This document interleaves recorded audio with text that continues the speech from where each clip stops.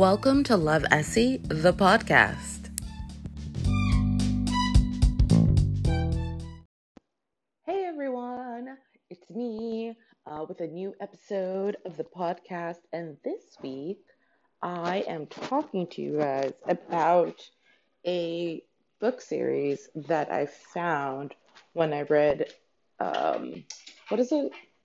You know, when you're reading a romance novel and you get to the end, and sometimes, depending on the publisher, there are like little blurbs or excerpts of other books by other authors. Sometimes, depending on like really big name authors, there's either nothing or there's just blurbs of their other books.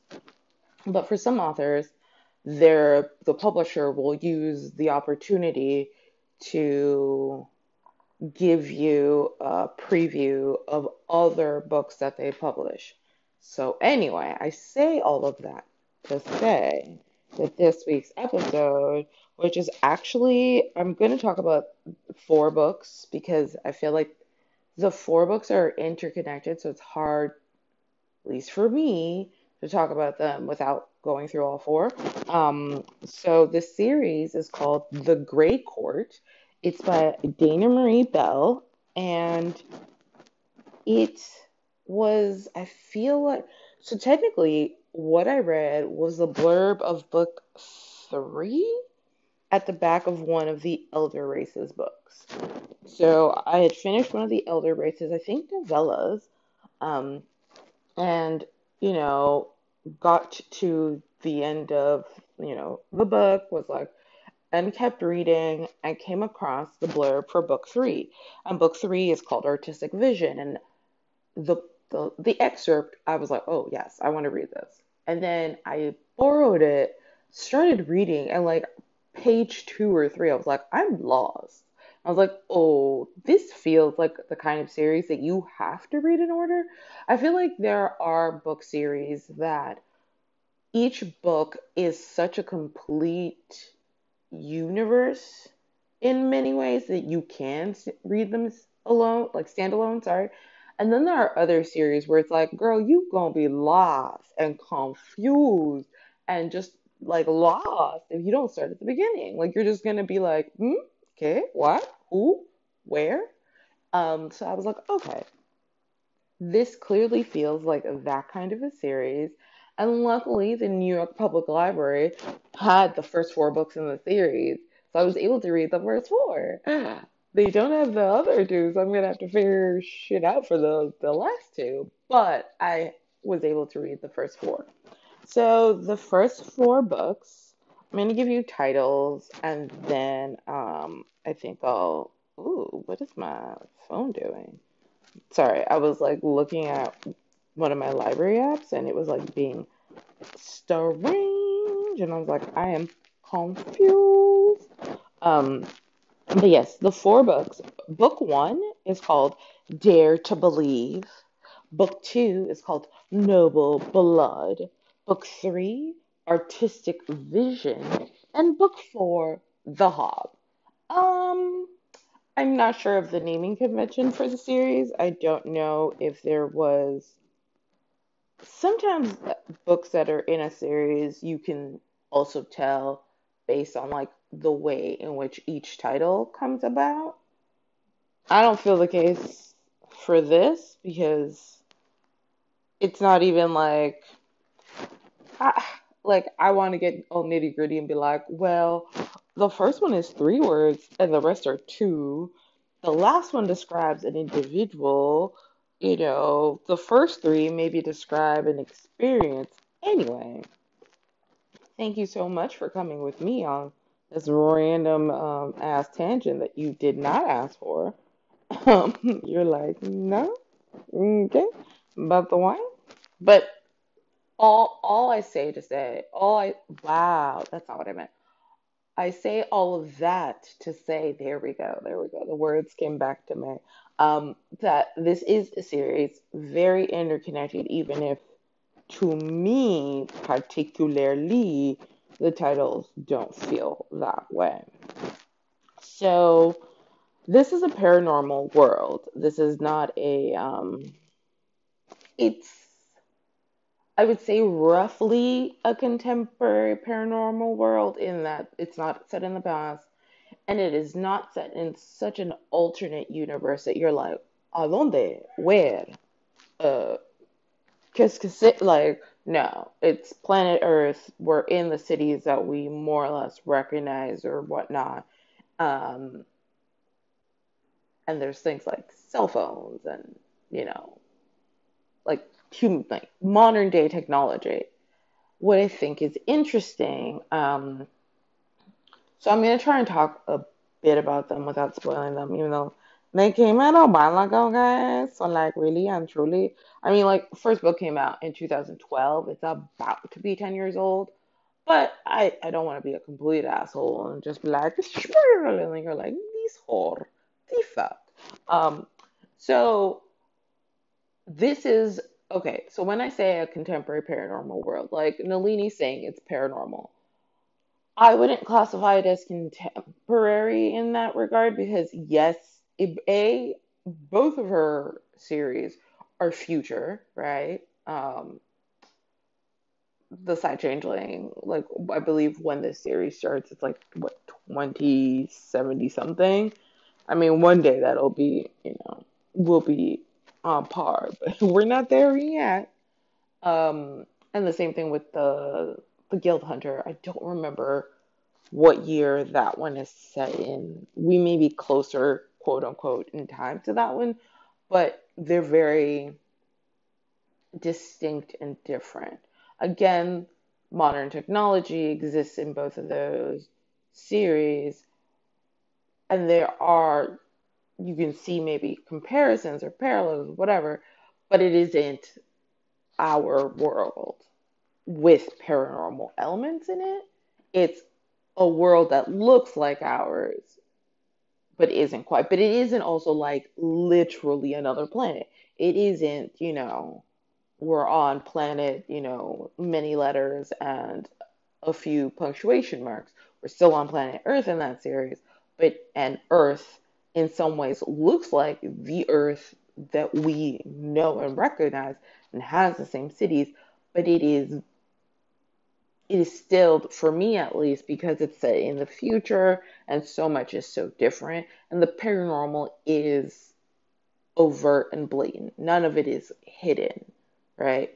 In both series, people are aware of the non human element. This series, the non human element is hidden from humans. So humans are out here living their regular daily lives unaware that they are, fae people, vampires, trolls, goblins, etc., etc., etc. They don't know that this exists. They live within the same world, but they have no idea. And the people who are of the paranormal world do live amongst humans, but are very, very clear on having to shield who they truly are from humans, with certain exceptions, of course. So, this series, types, like a lot of paranormal series that I read, has the fated mate trope, right? There are, each character has one or more persons that is like their bond is going to happen because the universe deemed it so, whatever. This isn't, what was I going to say? It's something that exists within this world. So our first book starts off with our male main character in that book, knowing that he's come across his mate and then like figuring things out. Now, this is where what I think is really interesting is that this series started off in a way that I was like, oh, we're going here. And then it went in so many other directions I would not have expected from what I saw in book one. Book one, I mean, whenever you have a series, book one has a lot of heavy lifting to do. It has to build the world, it has to explain what is going on or give enough information that you are hooked to continue reading. and so that you understand the world that you are reading, since it is not in a regular um, world, right? But on top of that, it's romance. So you also expect there to be a romance and to see that develop. And there are books where readers feel that the world building overshadows the romance, or vice versa. You got a really great romance, but the world building was weak, and so you're kind of lost. I don't think that's what happens. I think that, again, I'm also someone who reads a lot of this type. Like, I literally had just finished reading, a different paranormal set in a contemporary. But that paranormal, for me, the Elder Races is a lot more like Nalini Singh's books, where the paranormal element is not hidden, right? So it's a world where people like me who are human are very much aware that there are non-human elements. In a contemporary world, I'm thinking literally the world we live in today, there may be paranormal elements, but it's not accepted, well known, etc. Like, there are going to be people who are like, I believe in ghosts. There are many people who are like, nah, girl. There are going to be people, I believe in demons. And then we're going to be many people who are like, nah, girl. Werewolves, that one's a stretch. I mean, I would love it, but like, I really am pretty sure that's not a reality.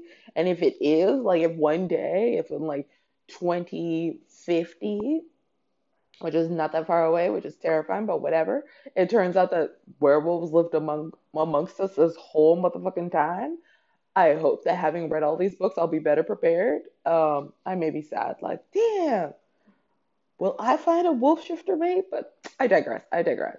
So, in this series, book one started out really like almost cutesy and fun. And then immediately I was like, hold up, where are we going? What is happening? Oh, oh. And there were questions, lots of questions. Now, I wasn't aggravated, I was intrigued. So I kept reading. I think had I been aggravated, I might have been like, I also knew that I was really curious about book three. So I was like, okay, well, I got to get through book one and two so I can understand book three. Um, and I was very pleased with all four. I'm trying to think. Is there really anything else I can say about the series without spoiling? Oh, I guess for those of you who are like, I want to know more about the series, but I do not want the spoilers. So I feel like there's a lot of found family in this series. Book one, you've got the female main character is not a part of this paranormal world, so she's getting to learn all about that. You may be hearing my roommate's cat deciding to eat because, of course, the entire time while I was not doing this, he was sleeping. But now that he hears me talking, he's like, let's go interrupt with our yum, yum, chomp, chomp, chomp, chomp, chomp. I mean, he's cute, and I guess he's allowed to eat, but good lord, I'm kidding. Um, Book two, I think we start to see a bit more with those characters.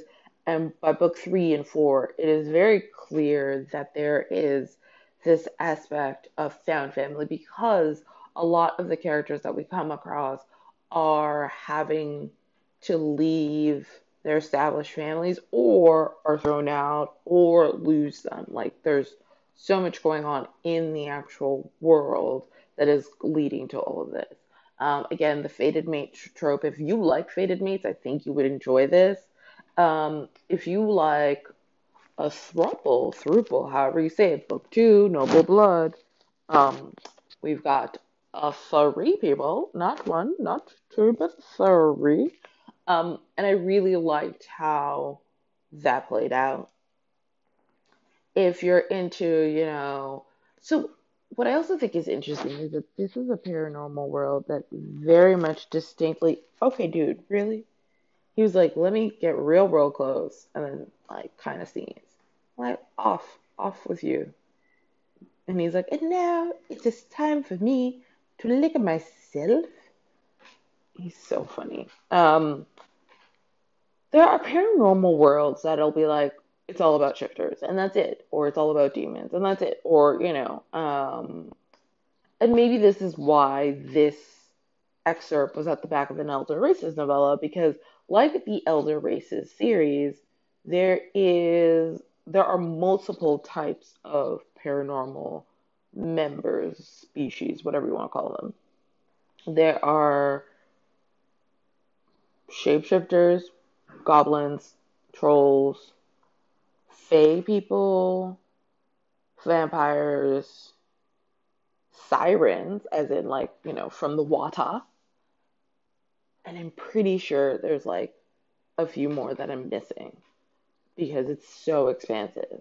So this isn't necessarily a world, um, for example, the Black Dagger Brotherhood series was pretty heavily vampire. I know that wolvens have been introduced, and well, but the Sympath are like, I feel like they're like a cousin of the vampire, and then the shadows, but like pretty sort of tight in terms of the paranormal types of groupings, or who's another that it's very sort of like, I mean, Lauren Donner's like, but then Lauren Donner's species books are more about humanity doing something crazy and creating a brand new species.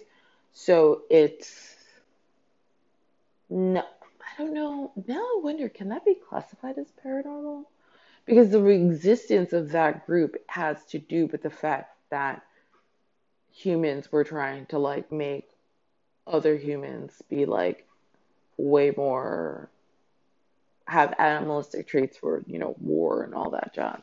So that, because your first, or at least my first thought is like, it's paranormal, someone who looks like a lion, but he isn't literally a lion shifter, right? The universe wasn't created in the sense that like there were people, there were lions, and then there were people who could be both lions and people. No, this was we did weird fucking science shit, and that's how we came about to have y'all. So anyway, that's a whole other kind of water. But yeah, this series definitely has I think like the Fated Mates, the Found Family are very, very big. And I really like it. And for example, the Hob character, his name is Robin Goodfellow.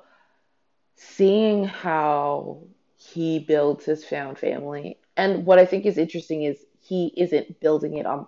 It's not I'm expressly going out to find family.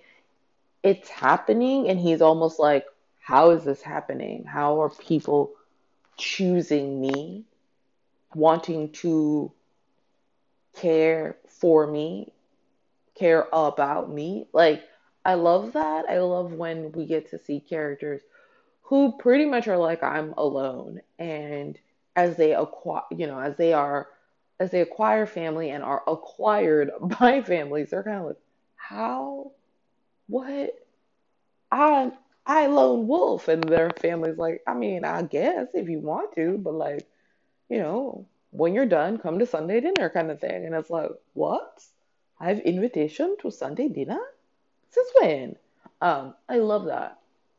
So we get to see that sort of progression from like book one where it's like, nah, lonely, to like book four where it's like, hold up, hold up. There's a lot happening here. Yeah, yeah. I'm trying to think of what else I can talk about this song. Like spoiler, spoiler, spoiler. I mean, it's romances. There's happily ever afters. As I mentioned, should be read in order just because I think it really helps to understand and make sense of it all. Yeah, I think that's it. I can't think of what else without like really just like, okay, so I'm gonna pause here and then I'm gonna come back and then it's just, sorry guys. First book, 2012. I'm gonna spoil it. And I'm sure you'll be fine. Alrighty, I'm back.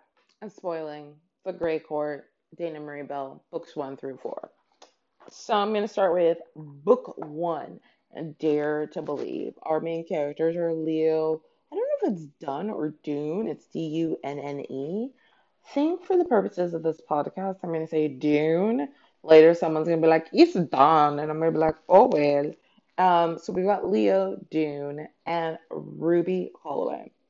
So this book starts out, I was like, oh, it's office romance because he's her boss, she works for him, and he knows that that's his mate because the whole smell thing.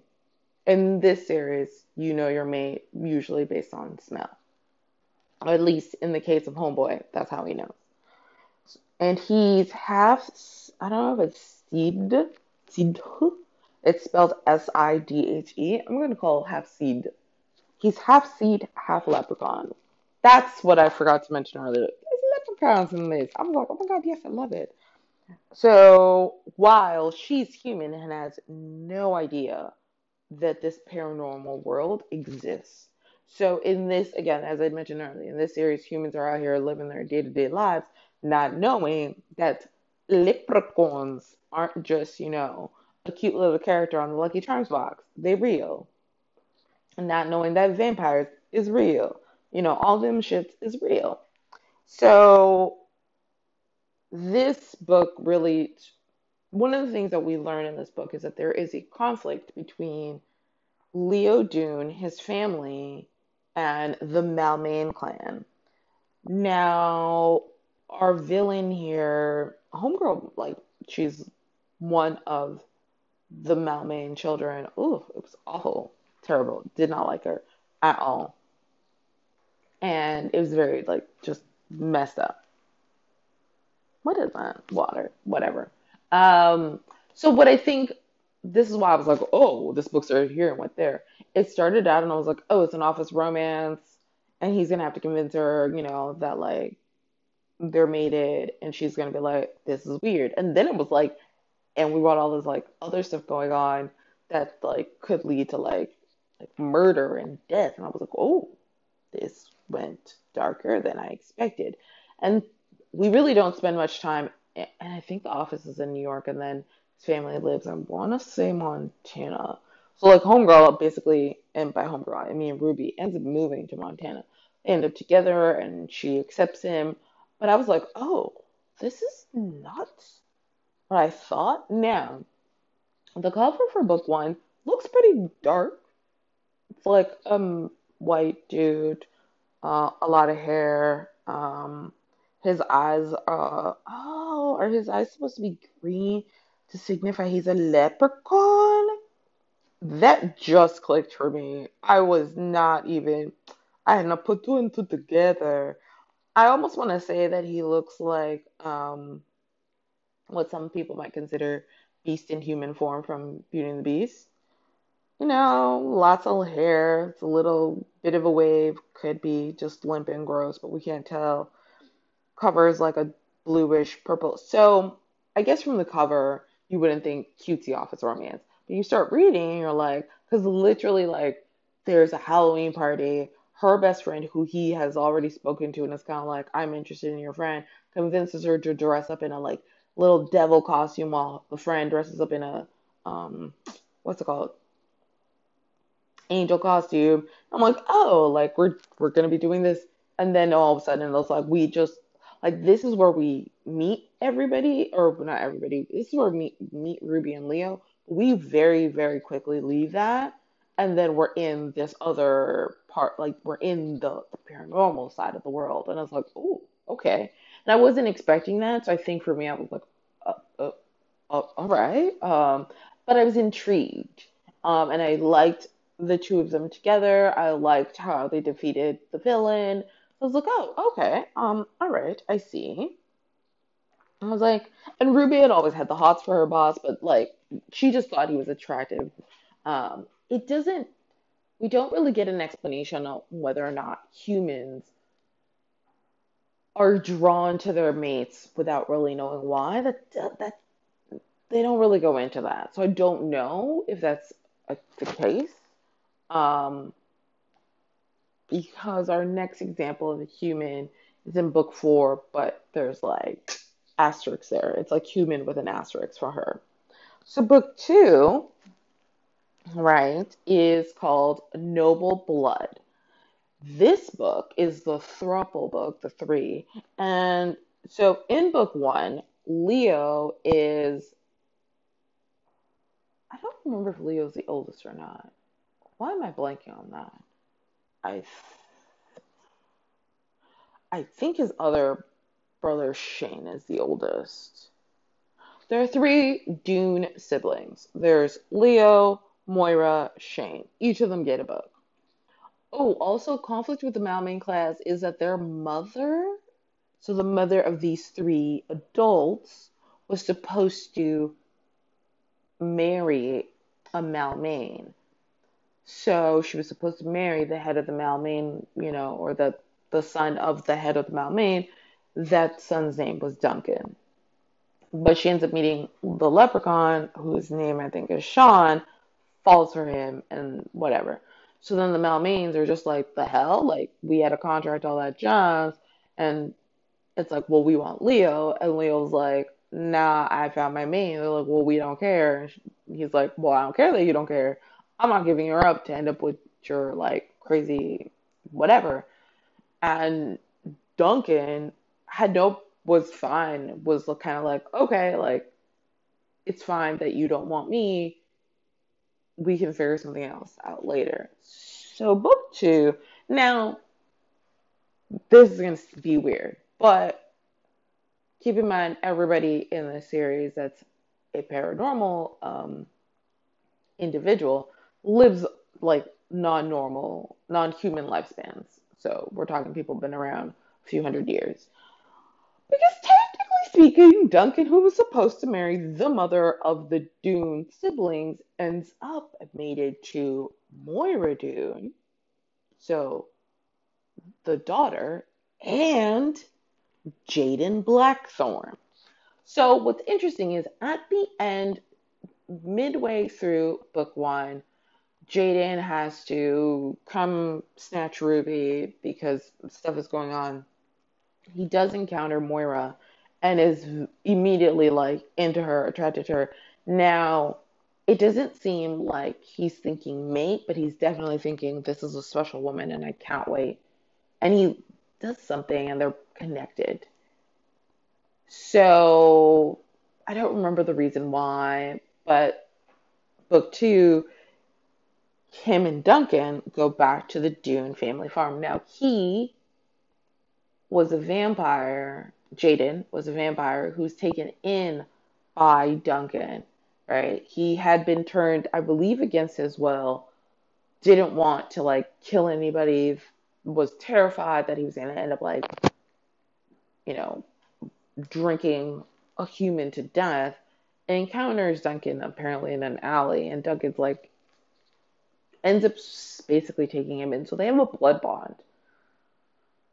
So they travel to the Dune family farm to sort of be like, I think Duncan is kind of like, there's something about because a Melmain did try to snatch Leo's mate and all that jazz. It's like, oh, we just kind of want to try and make peace and get past all this craziness. They arrive. Duncan takes one look at Moira, who Jaden already has the hots for, and is like, she's my mate. And Jaden, who's a vampire, and it seems like this is not something that the vampires necessarily do, mating, is just like, oh wow, this man who's like my brother or like my has found his mate, and she's this woman I was really into, but I'm not going to get in the way of that. So he's like, I'm going to just leave them alone because I don't want to see them together because that's going to be painful.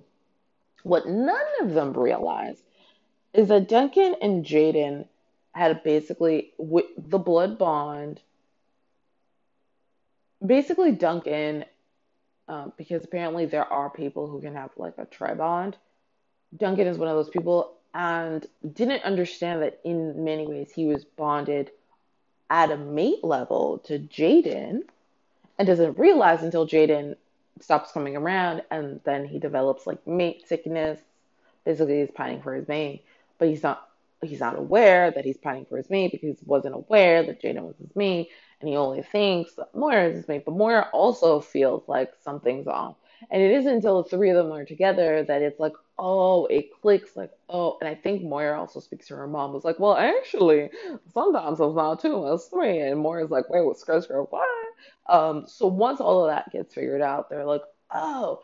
And Jaden at first is like, that's some crazy talk. But Duncan and Moira are basically like, listen to us because we are right.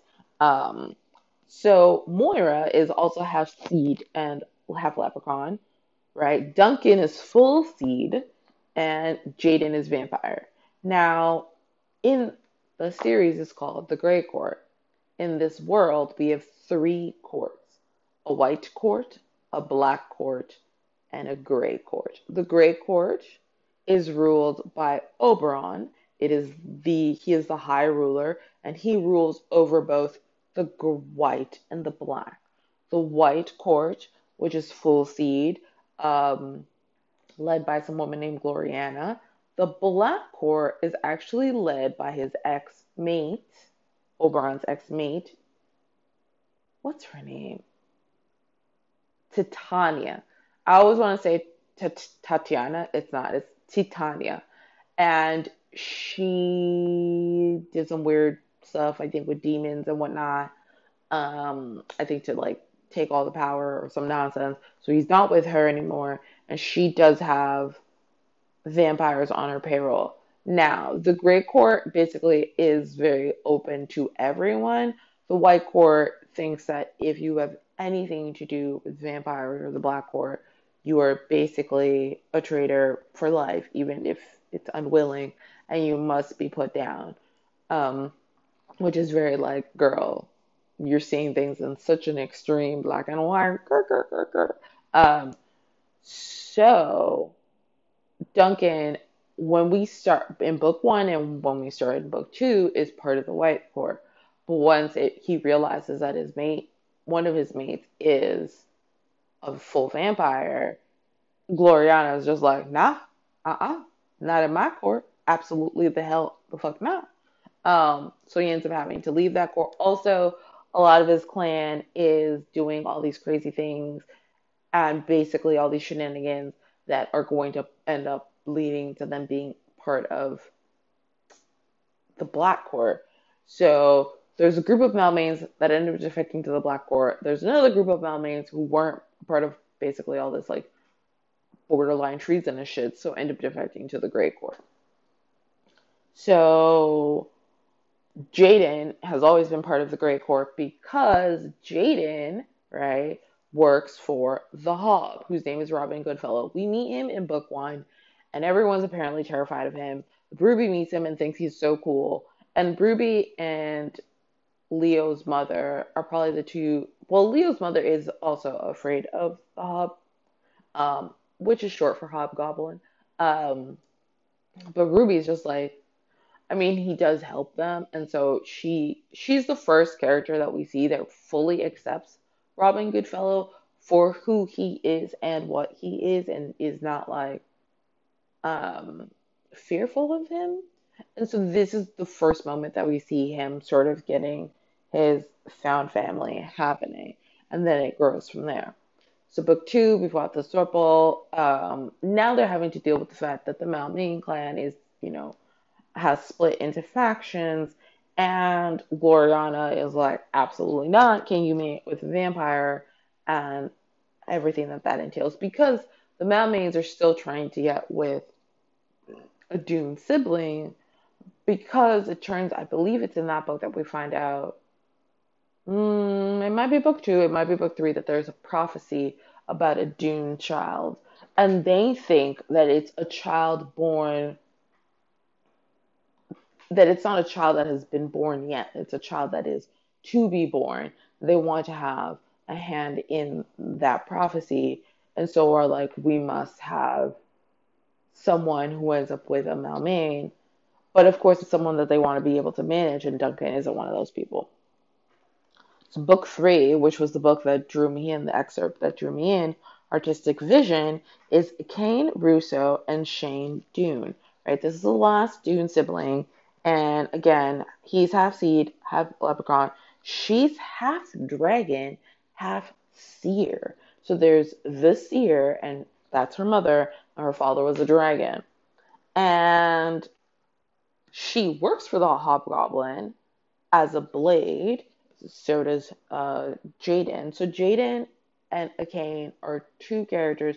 So we start to learn that the hobgoblin, right, basically is right hand man to Oberon, the High King, and he has a network of informants, spies, agents, whatever. They're called blades. Jaden is one. And now so is the king. And Shane is this like ridiculously talented artist who is able to craft visions.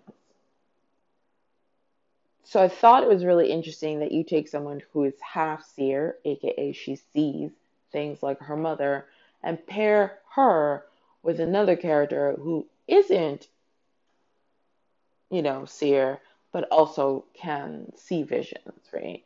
We've got I what I like about that is that both characters can understand how seeing whether it's the future or the past or whatever impacts you on a daily basis. You're not with someone who has no understanding of how this can impact you both in a positive and negative way. You're with someone who is very clear on how you can see things and, you know, how do you then go about dealing with what you've seen? Do you let people know? Do you not let people know? All of that.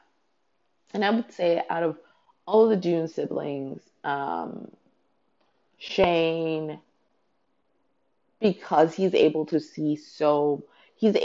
I feel like as a character, he was able to both see a lot and not see a lot. He ends up in a lot, I completely forgot. Book one, right, where I have all this, what looks like an office romance, and it's interrupted because Leo gets a call that his brother has been kidnapped. There we go. Fully forgot that that's what happened. The Melmanes had kidnapped Shane because they wanted Leo, and we're like, well, we'll give you your brother back if you give yourself over. Anyway, so sorry, guys. So, but Shane allowed himself to be kidnapped because he had seen that this was something that needed to happen in order for certain situations to come about. Um, so I was like, oh, okay, interesting. So book one, I felt like it was, like I said, it started very like, oh, it's going this way. Then all of a sudden I was like, no, a hard left, a bit of a twist, a turn, a tumble. And I was like, oh, wait, where am I now? What is happening? This is very interesting. Um, so that, by book three, I'm like, oh, okay. There's a lot going on in this world, a lot that I don't understand. And I don't know how it's all going to get tied up, right? In this in this book, we find out that the Hobgoblin, Robin Goodfellow, is also going to find, like, there's a vision of him finding his mate, but also his mate dying and him literally decimating the world, almost, it looks like. So it's like, oh, there's that, is it foreshadowing? Because it's very, like, we know, but we also don't know how this happens and what happens and how everything comes about.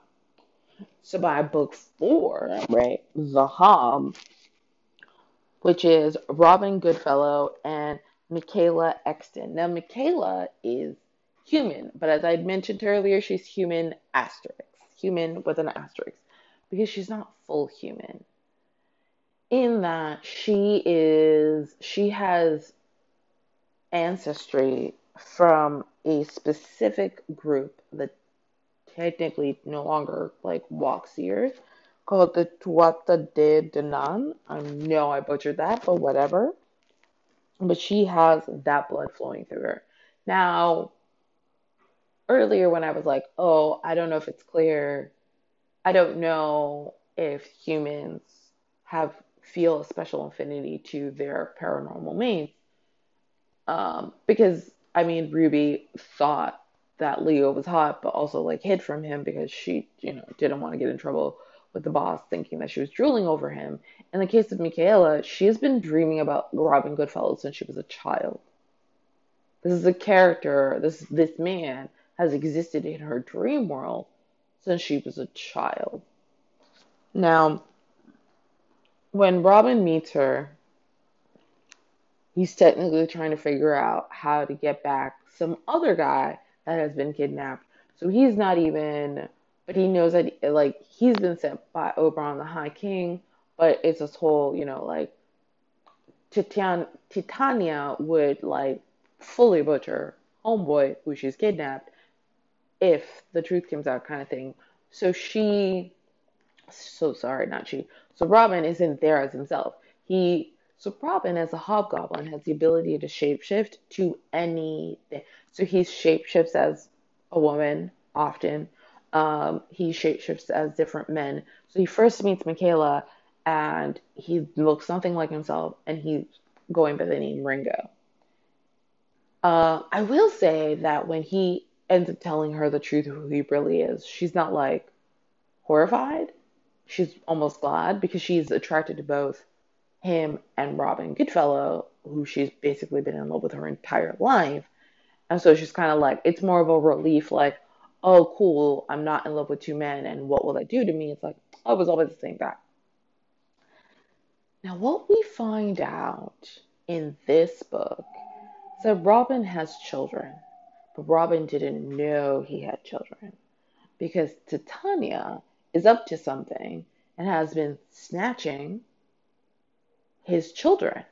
So Robin has never had a mate. He meets his mate in this book. That does not mean that Robin's been a celibate choir boy, people. No, that's not how that works.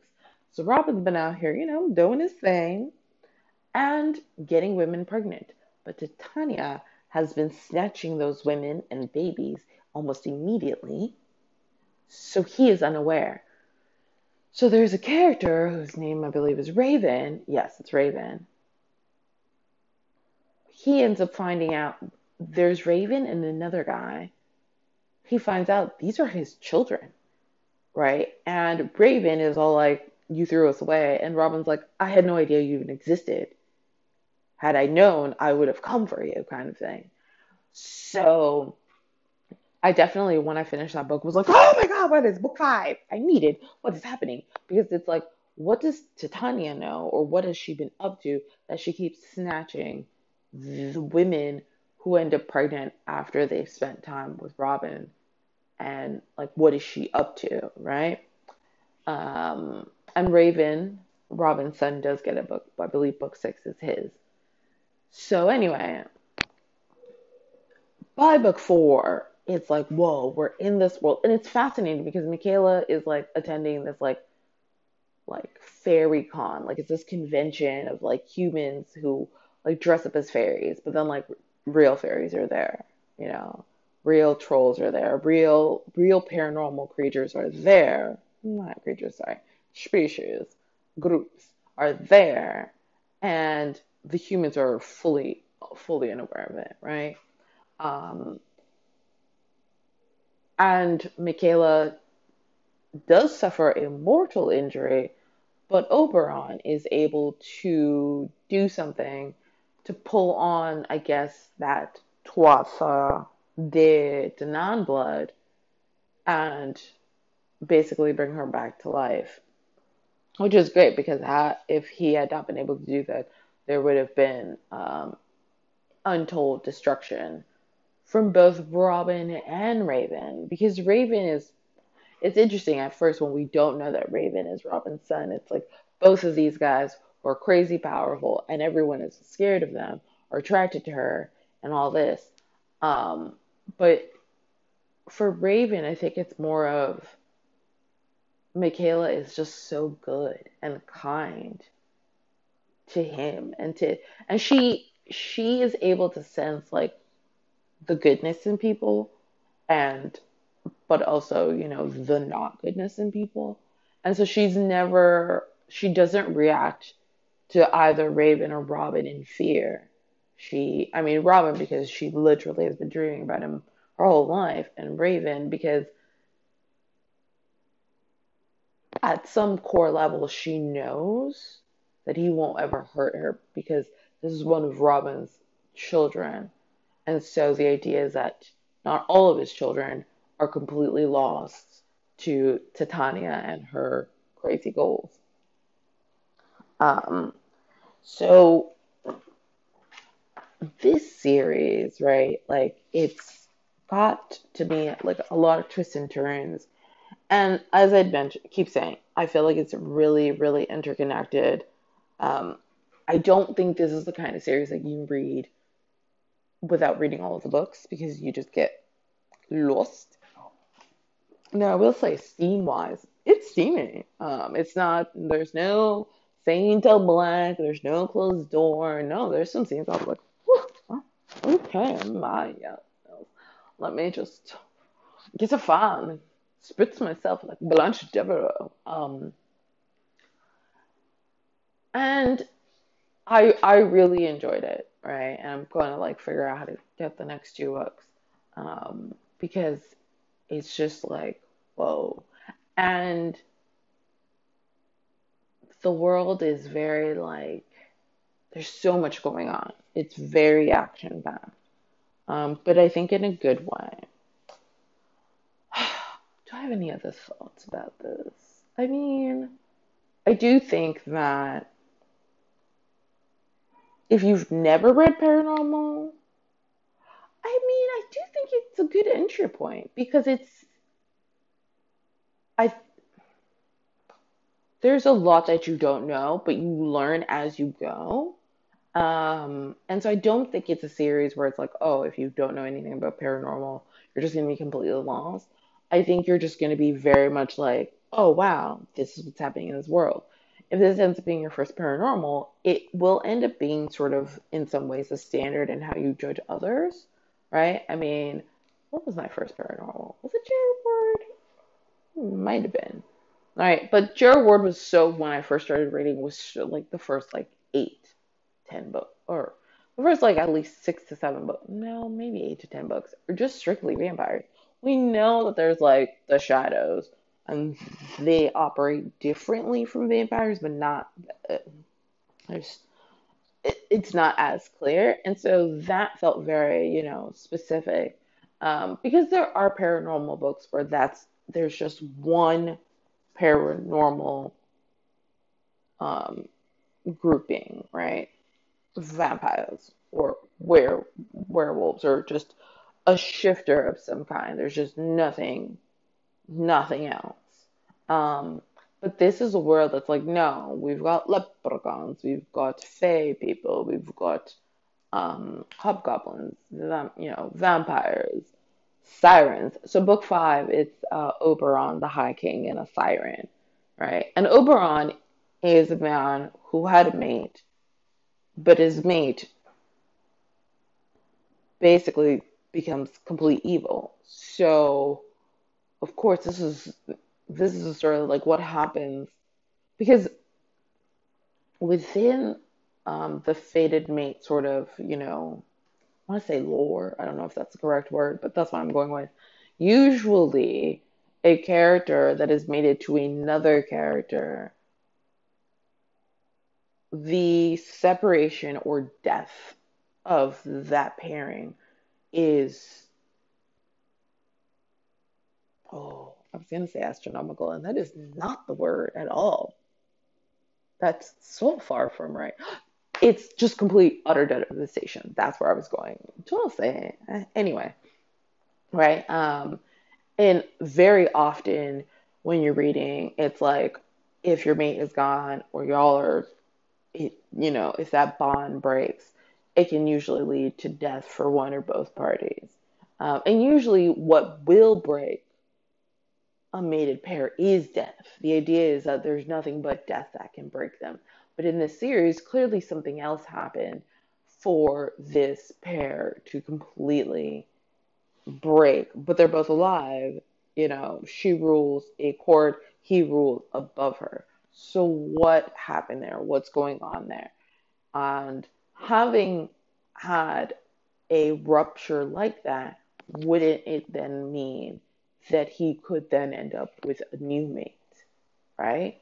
Because often it's like, oh, well, people, characters mate for life, but like if the bond is destroyed, not just, but just, completely sever, does that not then allow for the possibility of another mate?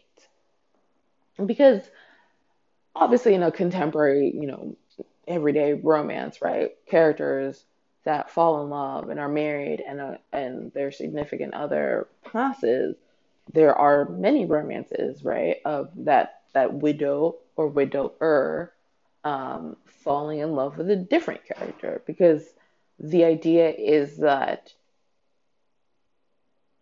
maybe you can be lucky enough to have more than one great love, to be loved and to love more than with, this one person, especially when this person has passed on, right? And then, of course, when couples just break up for divorce, like whether it's an amicable divorce or it is not, it's like, well, that doesn't mean that just because you're divorced, it's the end.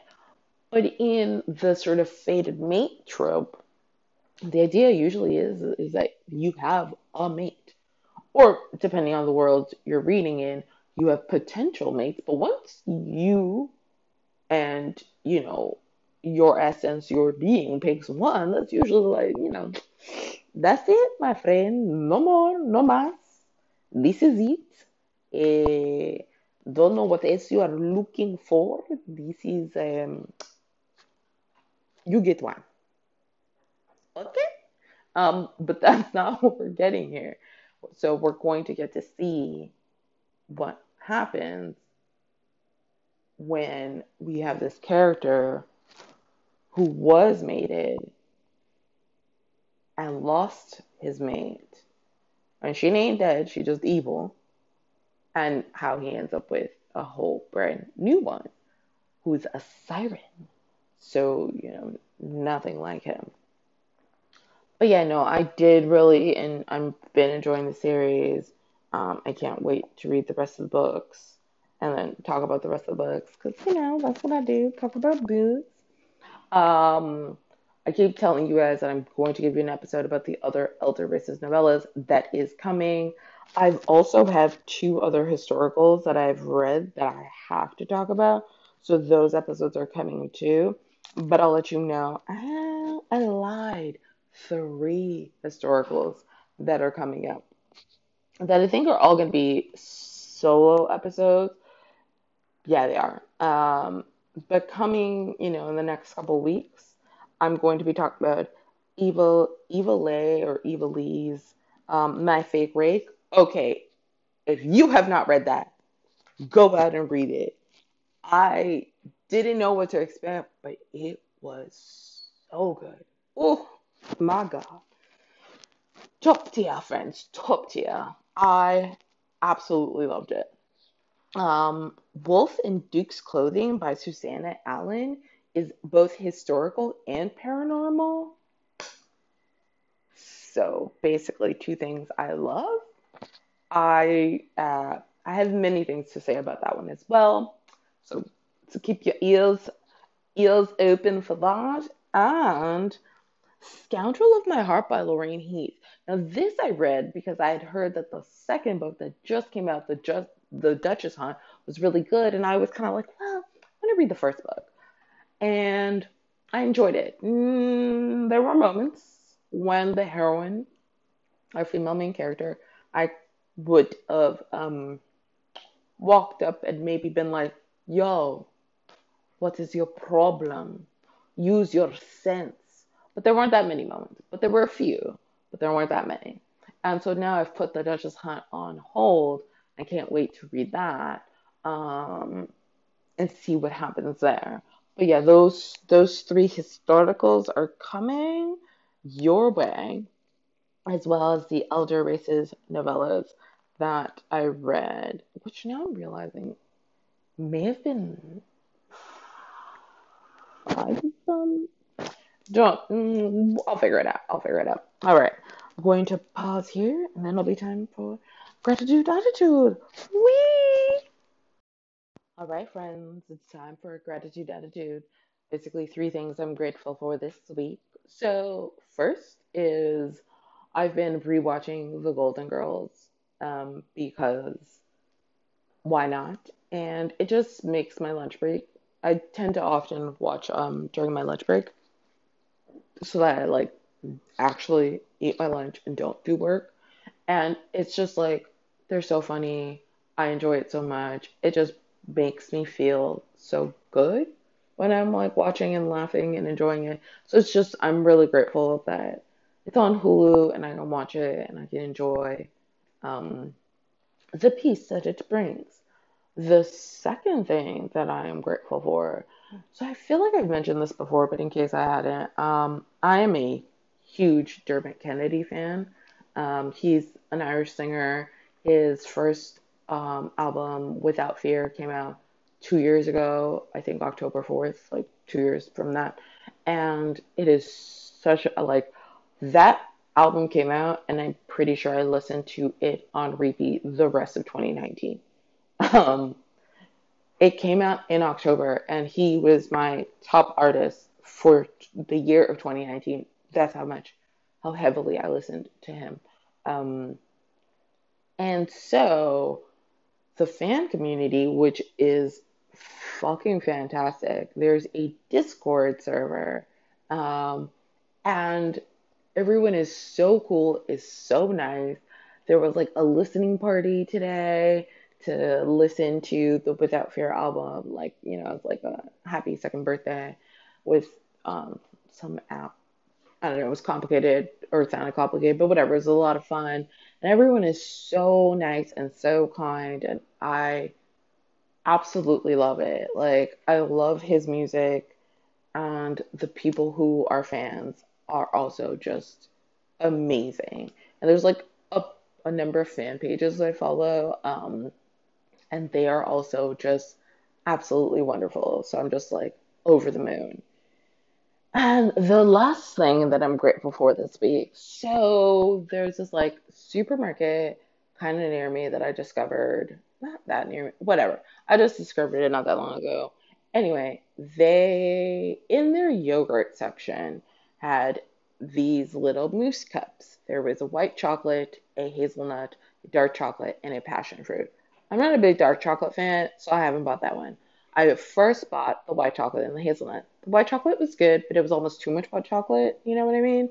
Like that would have been good with other stuff, but on its own, too much. The hazelnut was actually pretty impressive. But the passion fruit, the passion fruit, listen, it is so delicious. And I'm like, this shit is not cheap. It's $3.99, a little tiny thing. That means that I don't want it to be any bigger because if it was any bigger, I'd probably get sick. But it is so, so good. So what I've been doing is I go out and I like walk for at least half an hour. Yesterday, I actually didn't realize I ended up hitting 4 miles. Like when my Apple Watch was like mile four, I was like, mile four? What? How did that happen? But I don't care because I treated myself to the little passion fruit mousse, and it was glory. It was divine. It was oh, just heavenly. So yeah, it's I'm grateful that I found that and that they have it and that it is just everything I could have wanted and more. Because I love creme brulee, I love panna cotta, I love flan, I love custard. I like that kind of shit. I just do. And yo, that mousse, ooh, my mouth is watering just thinking about it because it is so good, so good, so good. I don't have the brand name because I ate that and threw out the cup, but I will post a picture of it on Instagram soon because I know I'm gonna go back and get another one. I'm, you know, I'm gonna walk 4 miles and then I'm gonna get one because I walked 4 miles. And that's my treat for walking. But yeah, that's all I have for you guys this week. Um, can't wait to see. There will be an episode the following week. I will not. I will. I'm getting my shit together, but I will have an episode for you. Um, Mondays, of course, because yeah, the Wednesday was just it's no click, it's no good. But the Monday I can do. And yeah, have a wonderful week.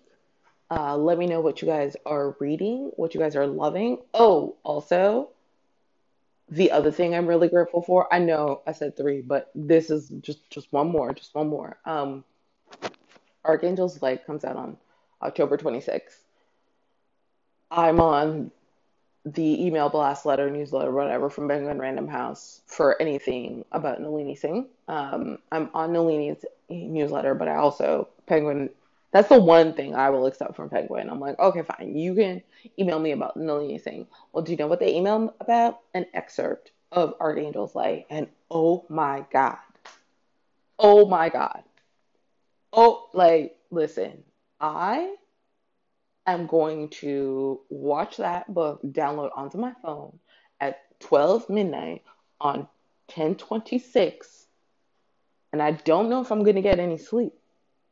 Thank God I work from home because I don't think I'm going to get any sleep because that excerpt, just the excerpt, it's words, words. I don't have them. I do not have the words for what I read. I mean, I have sounds. Oh my God, I'm sure all of that sounded terrible, but it's just, I know that it is going to blow my mind. I know it. And cannot, I cannot wait, friends. I cannot wait. I might just reread Archangel's Son this week in preparation. I might do that. Yeah, I like the sound of that. All right, well, thank you guys again for listening, for hanging out with me, for letting me speak sultry words into your ears, your earbuds, your headphones, your speakers. And I will talk to you guys next week. Okay, bye.